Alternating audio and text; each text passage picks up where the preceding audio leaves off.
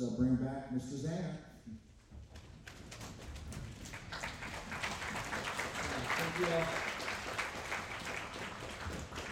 Have a seat as always. I'm not clap-worthy, never have been. Never will be.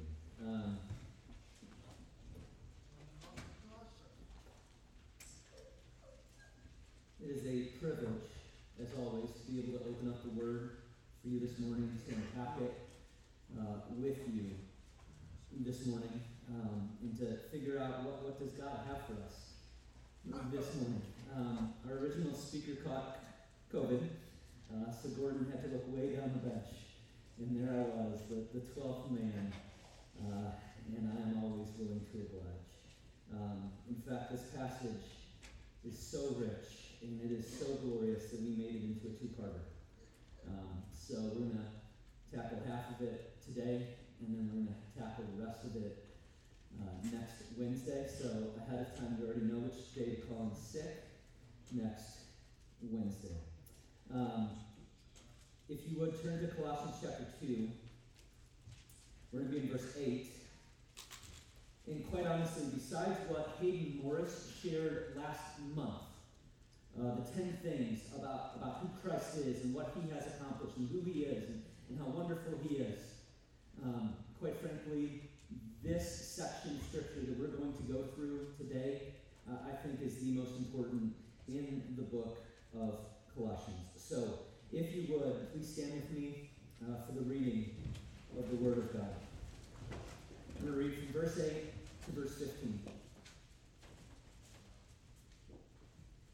See to it that no one takes you captive by philosophy and empty deceit, according to human tradition, according to the elemental spirits of the world, and not according to Christ.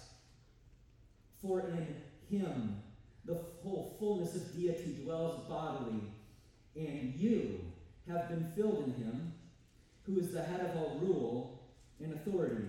In him also you were circumcised with a circumcision made without hands, by putting off the body of the flesh, by the circumcision of Christ, having been buried with him in baptism, in which you were also raised with him through faith in the powerful working of God, who raised him from the dead. And you, who were dead in your trespasses and the uncircumcision of your flesh, God made alive together with him, having forgiven us all our trespasses by canceling the record of debt that stood against us with its legal demands. This he set aside, nailing it to the cross. He disarmed the rulers and authorities and put them to open shame by triumphing over them in him. You can be seated. Join me as you will in prayer. Heavenly Father, we come, and we come needy. I pray, Father, we come hungry. I pray, Father, that we come expectant, that you would fill us to overflow, that we come hungry and thirsty for righteousness, and that you would fill us by the preaching of a sinful man to sinful men and sinful women. Lord God, you could have seen fit to beam down an angel and deliver the oracles of God, but instead you chose me. And so here I am. May the meditations of my heart, may the thoughts of my heart, may the meditations of every single brain and mind in this gym be holy and acceptable and pleasing to you, O Lord, our rock, and O Lord, our Redeemer. And we pray this all in Jesus' name. Amen. Well, because we do not preach texts in a vacuum, we need to kind of go back and retrace some steps. So very briefly, you had a crazy guy come up here and yell at you at the beginning of the whole deal, and the theme of the book was Christ is Lord over all. He is King, he is Lord, he is Master, he is sovereign over everything. And then remember second last week when Dan Woods came here and discussed the idea of philosophy or Christ and laid it out so well as only a wonderful teacher could. And he came with this warning, and you freshmen that were responding to it, you nailed it. He came with a warning. It was a massive warning. Be careful. Warning, warning, danger, danger. Beware of being deluded with plausible arguments. Beware, beware. Especially since, if you think about it, if you look in your Bibles to verse 4 and contrast it to verse 2 and 3, you have plausible arguments in verse 4 compared to the fullness of the wisdom that we need in Christ. It's like, duh! And then you have a series of verbs in verse 7, and it almost makes you sound like a deep-rooted maple tree. Rooted, built up, and established. And it leads to beautiful fruit as you abound in thanksgiving. And may I just ask, just off the top, how are you at being thankful? How are you at being thankful? How are you at being thankful? How are you at being thankful to God? First and foremost, that's the most important one. How are you at being thankful before a holy God who's just lavished upon you grace upon grace and mercy upon mercy? I mean, folks, here's the reality. Here's the reality. Based on what we thought last night, none of us should have woken up this morning. None of us. None of us. And yet, it is grace that we woke up. And it's grace that you got here. And it's grace that you were able to walk in here somehow. Sorry, Mr. O. Or crutch in here. And even crutches are grace. And boots are grace, rather. Sorry.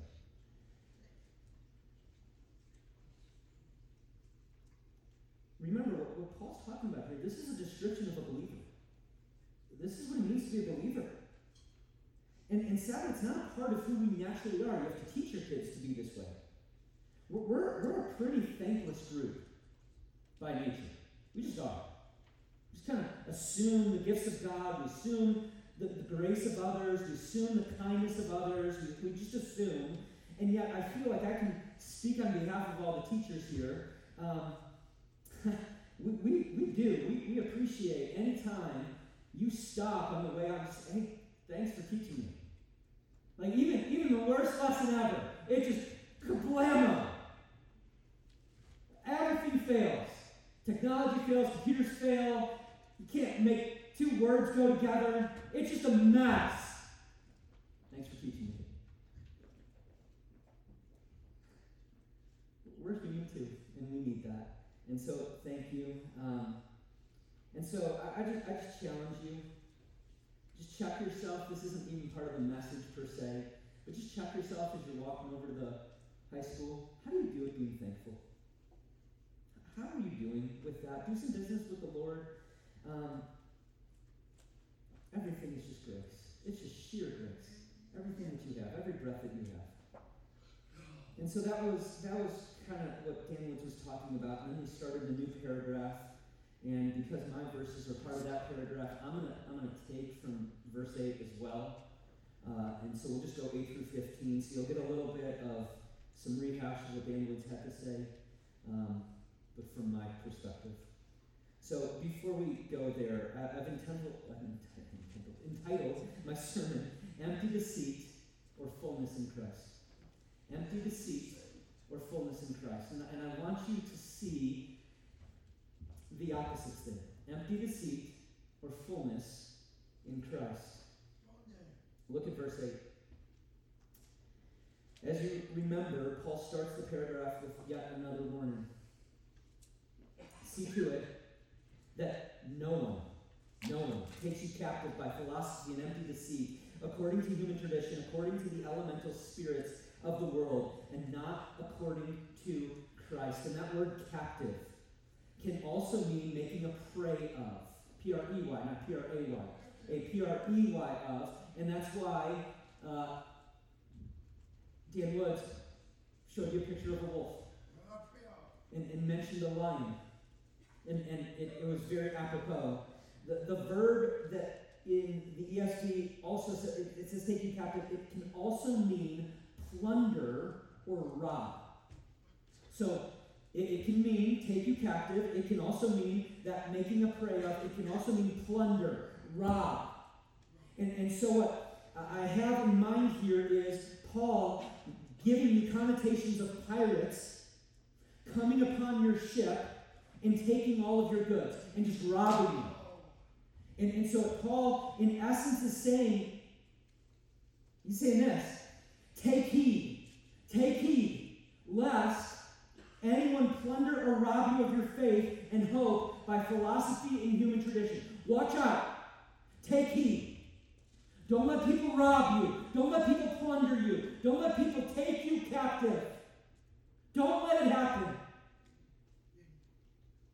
Verse 8 is Paul just putting up a danger sign. Danger, Will Robinson. Danger. Then look at the next phrase. The elemental spirits of the world. And I had to look that up. It was weird. One commentator states that the Greek word is stoicheia. Stoicheia is sometimes translated the basic principles of the world, and then interpreted to be something like the fundamental principles of pagan religion. In the ancient world, however, and I'll pause, remember our goal in hermeneutics is to go back into time as best as possible, sit in the shoes of those who would receive the word as best as possible, and understand how they would understand it first. So, take heed, students. The term stoicheia was widely used for spirits in Persian religious texts, magical papyri, astrological documents, and some religious texts. Paul is likely using it here to refer to demonic spirits.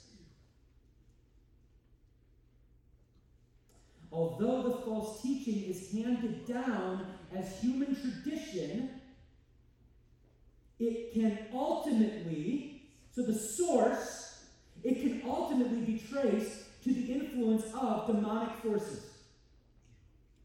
So, not only do you have the warning of just take heed lest nobody rob you, you have the idea that all of this is stemming from, sourcing from, finding its everything in the demonic. Gross. So that empty deceit that seems so captivating has demonic forces at its root? Yeah, that is exactly what I'm saying. Because that is what Paul is saying. And again, to just steal from Dan Woods, you need to know this. We are all in battle. We are in a battle. You are in a battle. We are in a war for our minds. There is a war for our hearts. There is a war for your soul. And you need to know this is not tiddlywinks. This is not patty cake, baker's nail type war. This isn't even like tag. This is bloody, gruesome, hard, and it will cost you your entire life. Okay? I'm not trying to be hyperbolic here. This is war. In this past week, I was just reading the Bible in class. Just reading it. Teaching from Romans to the freshmen, or reading at home, and out of nowhere comes a thought, this intrusive thought. You don't believe this? You don't believe this? That's not true. You're not in Christ. Romans 8:1 isn't true. You don't believe that. And no, I didn't do it in the classroom because you might think I'm nuts. But when that happened, I'm reading my Bible in the morning. You don't believe this. You don't believe in Christ. Like, no! And if you had a camcorder on me, which would be weird, but if you had a camcorder on me in my window as I'm storming through my dining room, like, no! I believe this. I believe this. And it's war. It's war. There is no neutrality. You gotta get that.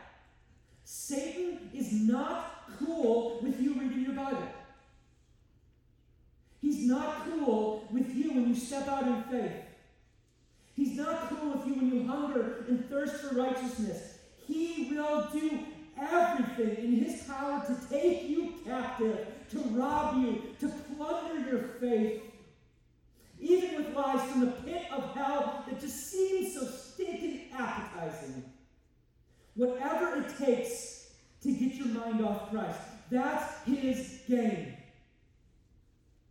One commentator once said that our hearts are an idol-making factory, and Satan will do whatever it takes to keep that factory open. Whatever it takes. Just spit out more and more idols. That's cool. He's cool with that. You are in a battle.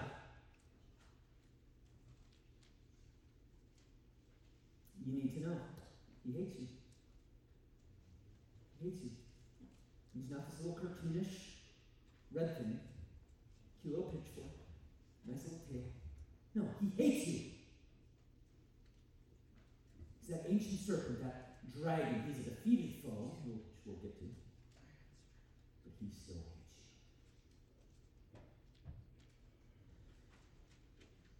you. He hates your family. He hates your church. He hates the school. He hates your teachers. He hates your future marriage. And thus the scourge of pornography, the Bob Gannon, just stood up here, and God bless that man, and BAM!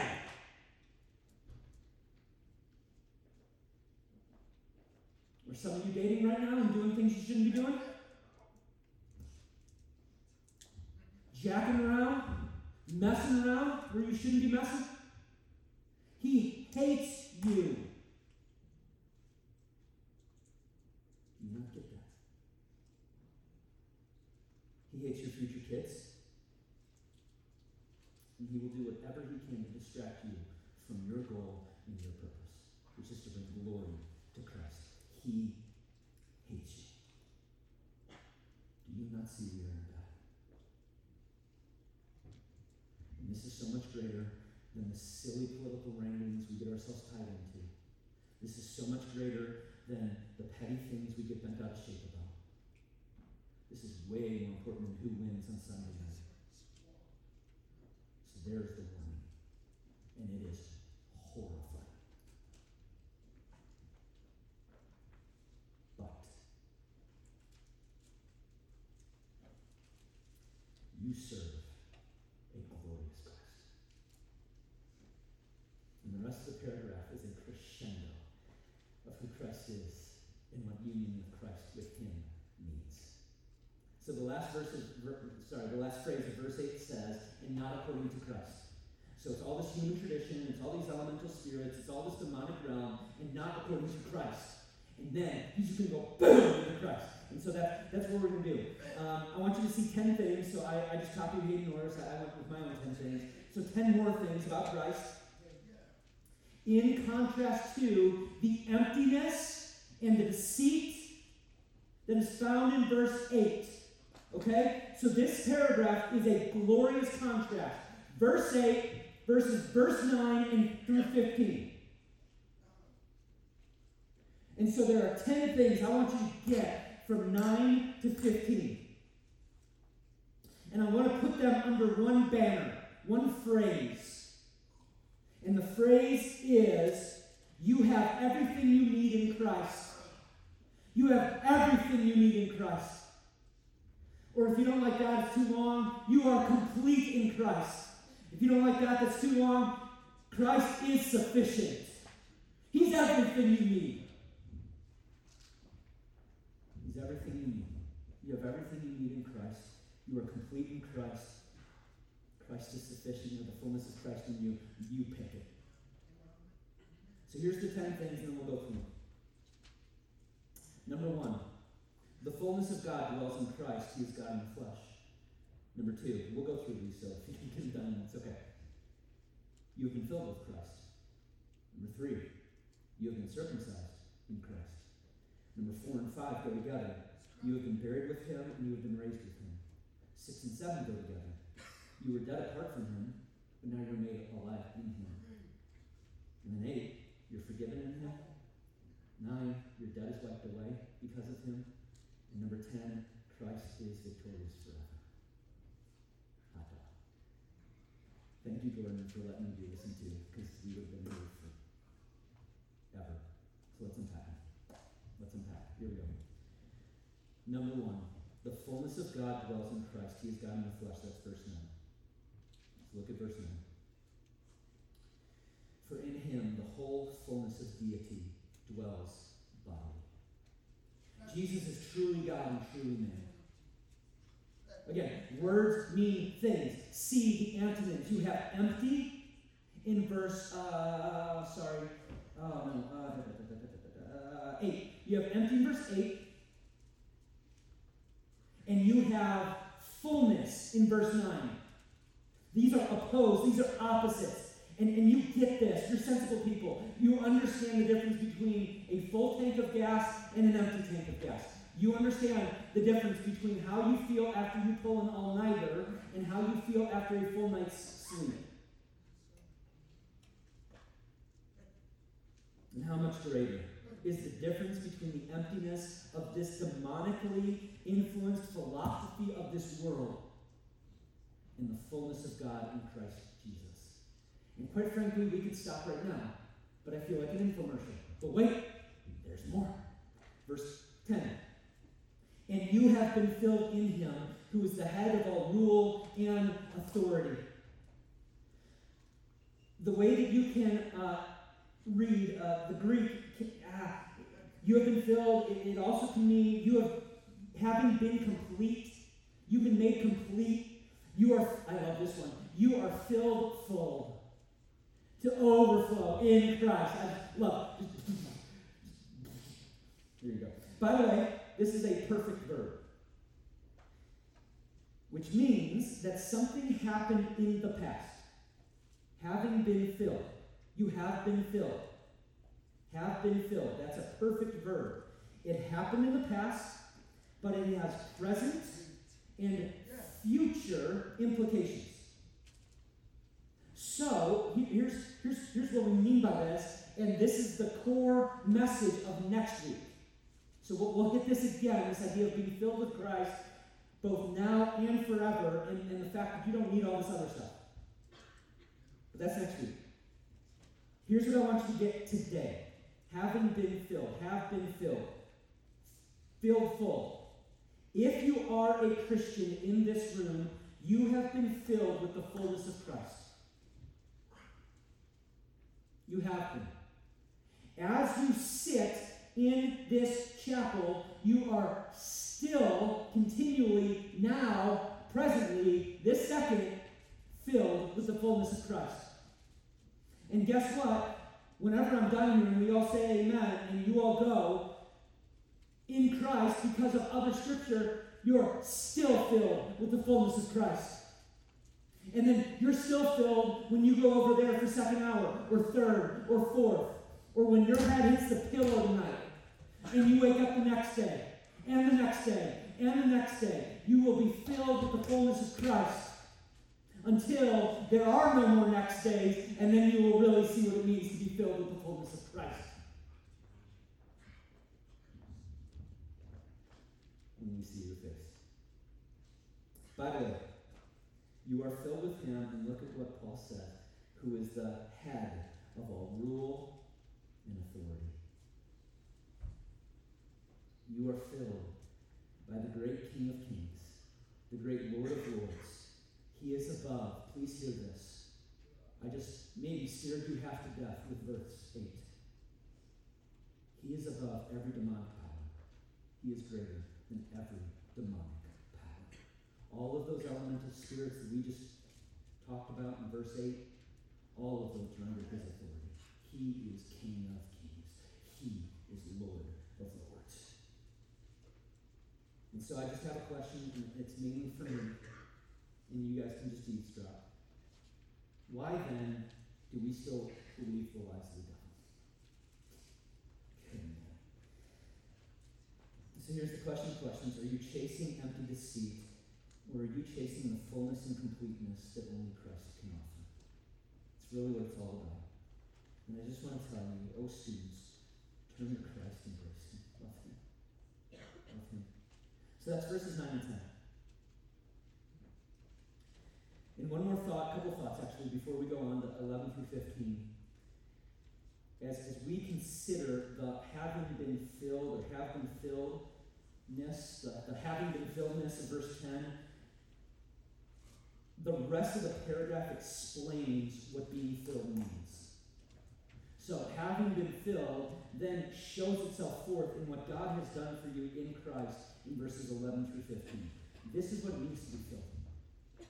It's so precious. It's just so precious.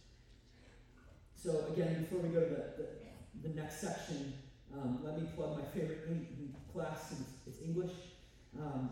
We have a series of 4 verbs that have to do with us. And all but one are in the passive tense. Meaning that while you are the subject, the verb is being done to you by somebody else to you. So here's an example. Mr. Brock hit me. Active. I, subject, was hit by Mr. Brock. Passive. I am the subject and something was done to me. So we'll play a little guessing game, if I remember. Which one is the active verb? Some of you astute folks are looking over. Look at verse 11. In him also you were circumcised with a circumcision made without hands, by putting off the body of the flesh by the circumcision of Christ. Is that active or passive?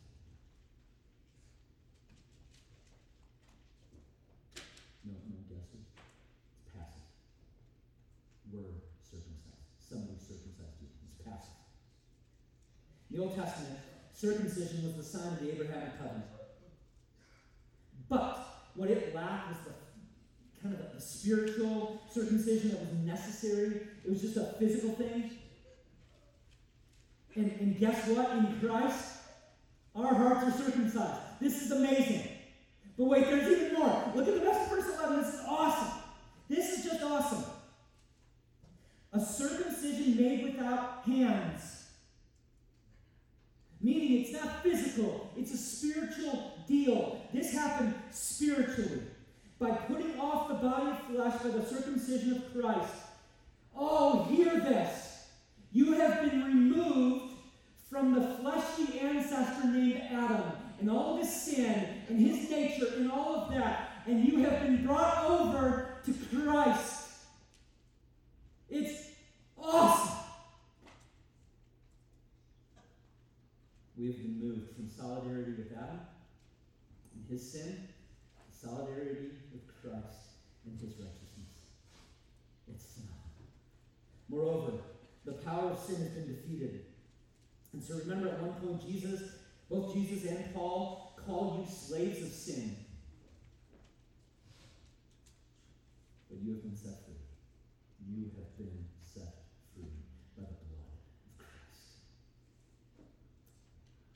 Next to our couplet, and since nobody played the game, these next two are passive as well. So, done. Okay, verse 12. Having been buried with him in baptism, in which you were also raised with him. The Greek is passive, it doesn't read that way. Raised with him through faith in the powerful working of God who raised him from the dead. The active verb is God raising Christ, but as regards us, it's all passive to us. We died, we rose. You were buried with him in baptism. That's verse 12. And you were raised with him through faith in the wonderful working of God. Also verse 12. Now what baptism is, folks, it is just an outward sign of identification with Christ. Get baptized if you haven't been baptized, if you're a Christian. Get baptized. What it shows is our dying with Christ and in our resurrection in Christ. So we died with him. When he died, when he rose, we rose.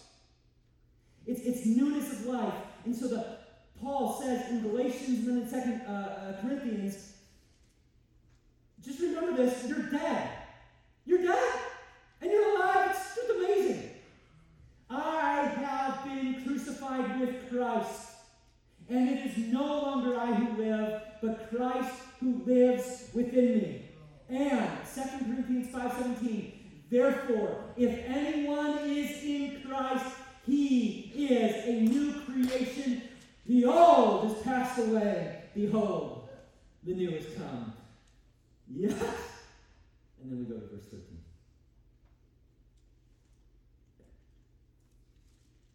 And since the first three are all passive, this is the active verb. This is what you do. This is what you brought. And you need to understand, it just says, and you who were dead in your trespasses and the uncircumcision of your flesh. The word there is the being, dead being. You are a dead being. The verb is being. You are a being who is dead. You're a being dead. The verb being dead. Let me just burst your bubble as I did mine.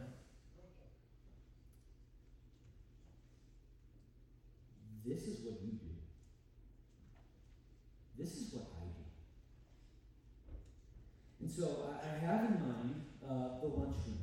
And you might have to remember way back when in the lunchroom, and you would walk in, and maybe you'd coax your parents to get you Twinkies or something, and I was looking, and we didn't have any Twinkies, but what I could get was some Golden Oreos. And typically, you would walk in with your Twinkies, and sometimes you would try to trade. You'd come to the table with your Twinkie, and maybe you could parlay this from a Twinkie into something even greater. I want something better than a Twinkie. I want a better means of exchange. And so you brought this to the table. Folks, you're not a Twinkie. Here's what you are. This is what you're bringing to the table before God. So you walk in to the lunch table with God. And you're like, here's some moldy bread that I threw in the dirt on the way to lunch. How about this? Or I found this kind of jacked up kiwi. Can I double down? Here you go. There you go, Lord. Here's my moldy, stinky, rotten, filthy, disgusting bread. What you got for me? Here's my jacked up, wrinkled, old, gross, moldy kiwi fruit. What you got for me? This is who we are. Here's what we bring to the table. Your deadness. And your deadness in your trespasses, your sins, your uncircumcision of your flesh. You bring to the table your sinful nature. You bring your slavery and all of these chains to every single sin that you love. You bring all of your sin. You bring all of your guilt. You bring all of your shame. You bring everything. You stand before him naked. You stand before him destitute. Your very being is dead. You can't even stand.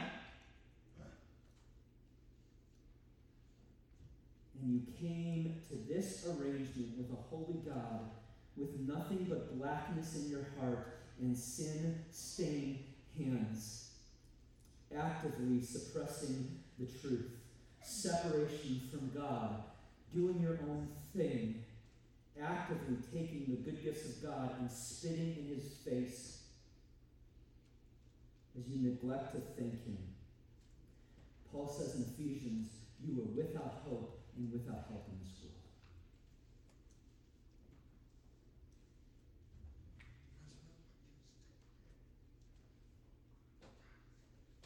It's who you were.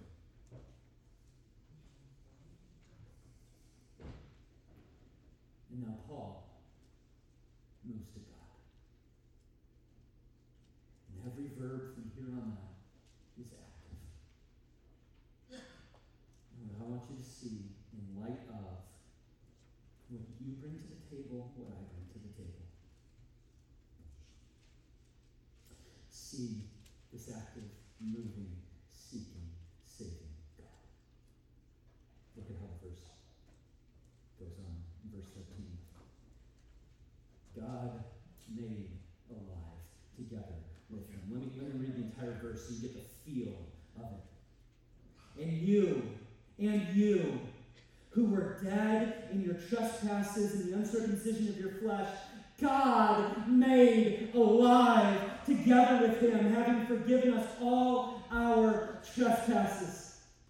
Oh, feel the weight of that. I don't know what else to say. God breathes into your dead soul, and he breathes life into your deadness, and he raises you from the dead. And this next section is, so next week, and chapter 3, chapter 4, and the rest of the chapter, hear this. Paul moves in his verbs from indicative, what is, to imperative. This is what you should do. This is what you should do. Please hear this. Please hear this loud and clear.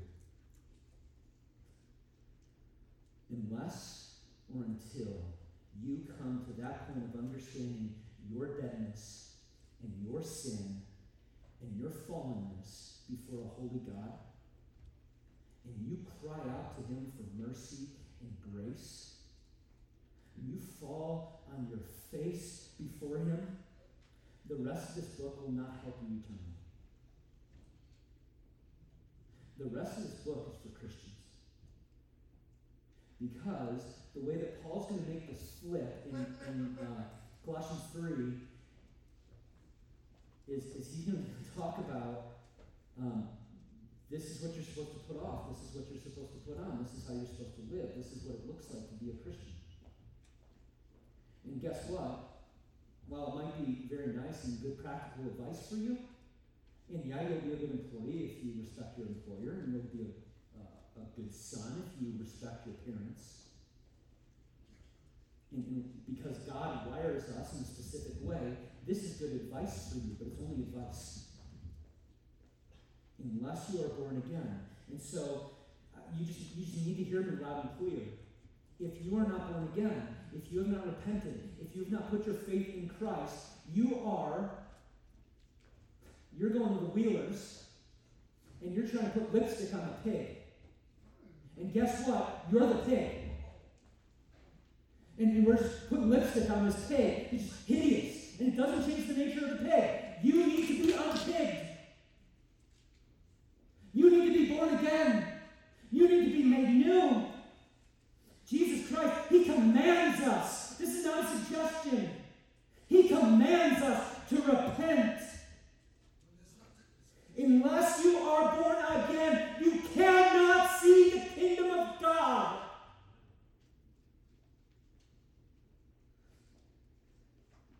This is why we did this in 2 weeks. Because of this verse right here. You are dead, and unless you see that, the rest of the entire chapter, good night, the rest of your life doesn't matter.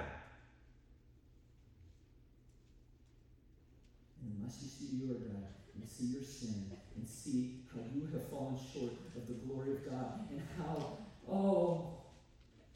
how desperate we are. And then see that God made you alive. Oh, that's fuel! That's fuel, baby! Okay, good. So,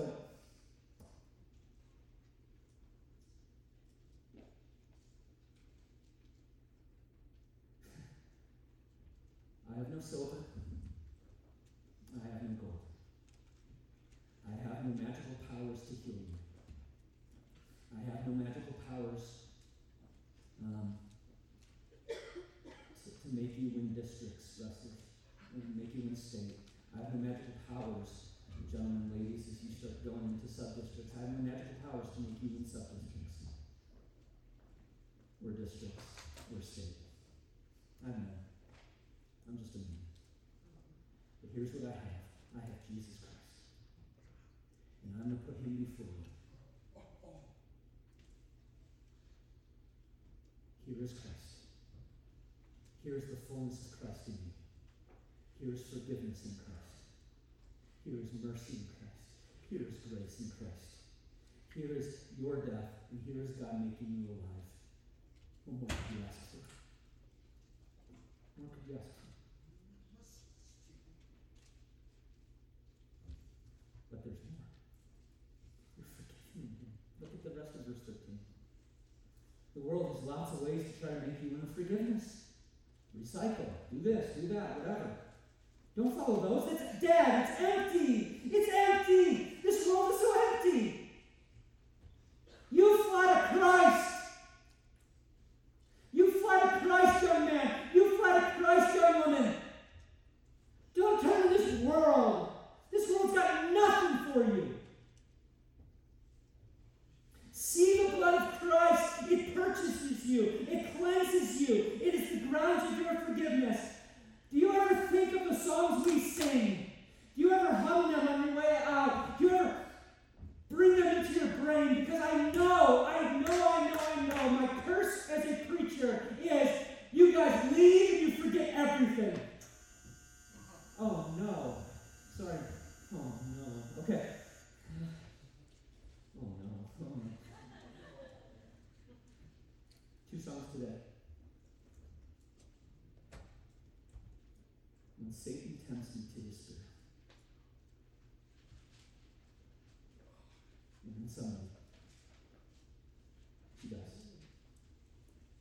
He tells me of the guilt within me, which he does, often. Upward I look and see him there, who made an end of all my sin. Because the sinless Savior died, my sinful soul is counted free. For God the just is satisfied to look on him, Christ, and pardon me. What a song. My heart can barely take it in. He pardons all my guilty stains. Surrender all my shame to him. He breaks the curse of every chain. My sin is great, but greater still, the boundless grace his heart reveals. A mercy deeper than the sea, the blood of Jesus speaks for me. When my accuser, Satan, when my accuser makes the claim that I should die for my offense, I point him to that rugged frame where I found life at Christ's expense. See from his hands, his feet, his side, the fountain flowing deep and wide. Oh, did he shout the victory? The blood of Jesus speaks for me. And in another portion, forgiveness is the final plea. The blood of Jesus speaks for me. Sing that today. Sing that. Meditate on that. Or how about this song? We've sung it a lot. No fate I dread, I know I am forgiven. The future sure, the price, it has been paid. For Jesus bled and suffered for my pardon, and he was raised to overthrow the grave. To this I hold, my sin has been defeated. Jesus now and ever is my plea. Oh, the chains are released. I can say, I am free. Yet not I, but through Christ in me. Verse 14. I'm sorry, Mr. Heckman. Your debt, verse 14. By canceling the record of debt that stood against us with its legal demands, this he set aside, nailing it to the cross. Your debt is completely wiped away. Your debt before a holy God is completely wiped. Praise the Lord.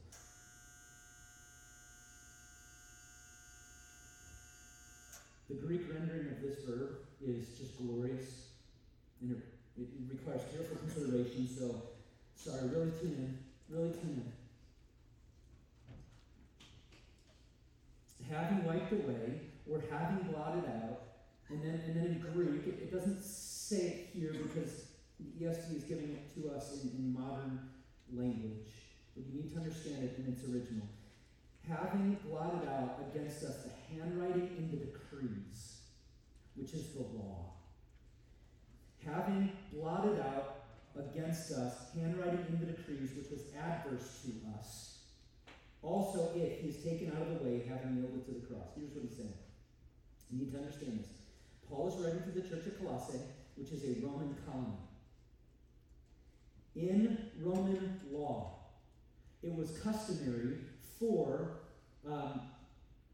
the people to write a copy of the law that the criminal had broken. And what you would do is you would nail that inscription on top of the cross. So see what Pilate did, Jesus, King of the Jews. Because there was no king but Caesar. So if anyone else rose up and said they were king, and so you would get crucified for saying you were king. So above him was Jesus, King of the Jews, because he claimed to be king. So you're a king, and all that. And that's what got him killed by the Romans, is that he was king. Christus Kyrios, not Kaiser Kyrios. And so, for us, in this situation, with this passage in mind, the decrees, the law, that we could not fulfill in and of ourselves, Christ accomplished. So the very law that I cannot do, the Ten Commandments that I cannot do, the Old Testament law that I cannot do, that I cannot obey, Christ perfectly obeyed. And then this is just epic. And in so doing, he took the law that killed us, and he abolished it forever as a requirement to get to God. It's amazing.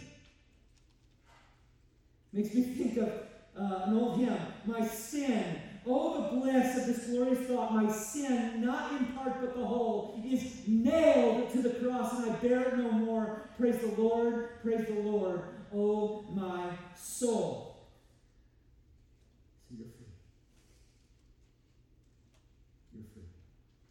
Verse 15. As we close. Oh man, I love this.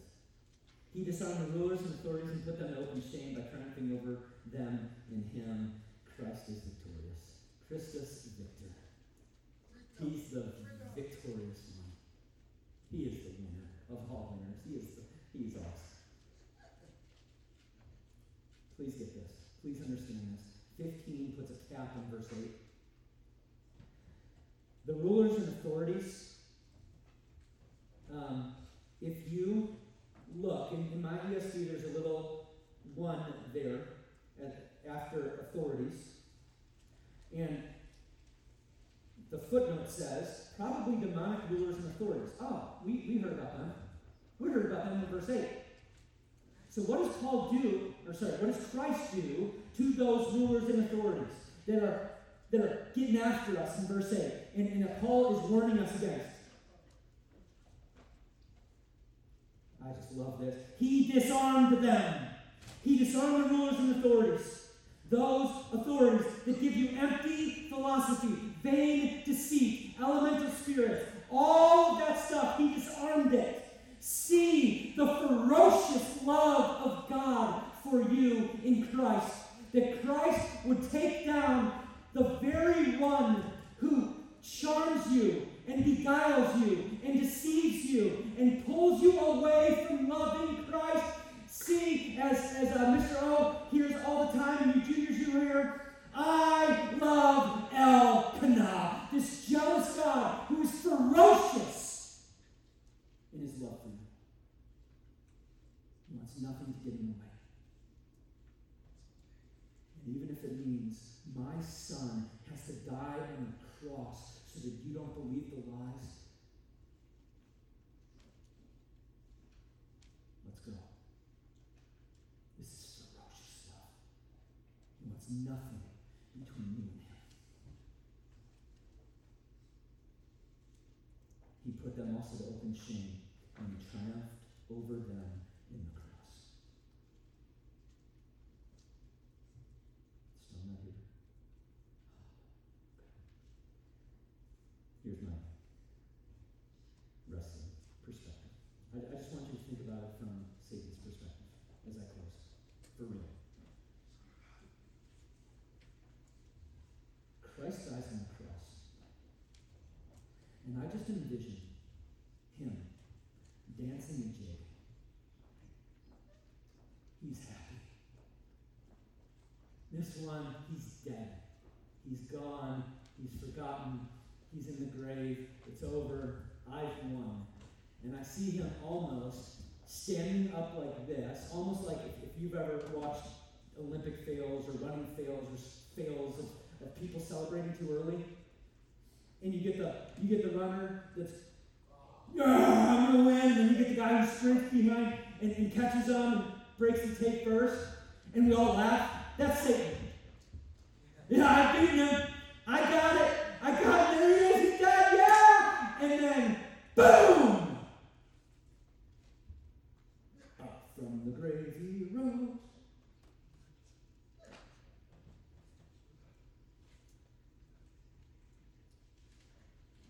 And to put it in wrestling nomenclature, he thought he got a pin, but it was just a near fall. Is this okay, Isaac? And he thought it was over. But instead of it just being a near fall, Jesus actually reverses the whole deal and pins him right back. And then after he pins him, he kind of slaps his head a little bit. And then, like only a boss could, remember, he came to crush the head of the serpent. Up goes his heel. That's your Lord. That's your Lord. Christ, the victorious one. Let's pray.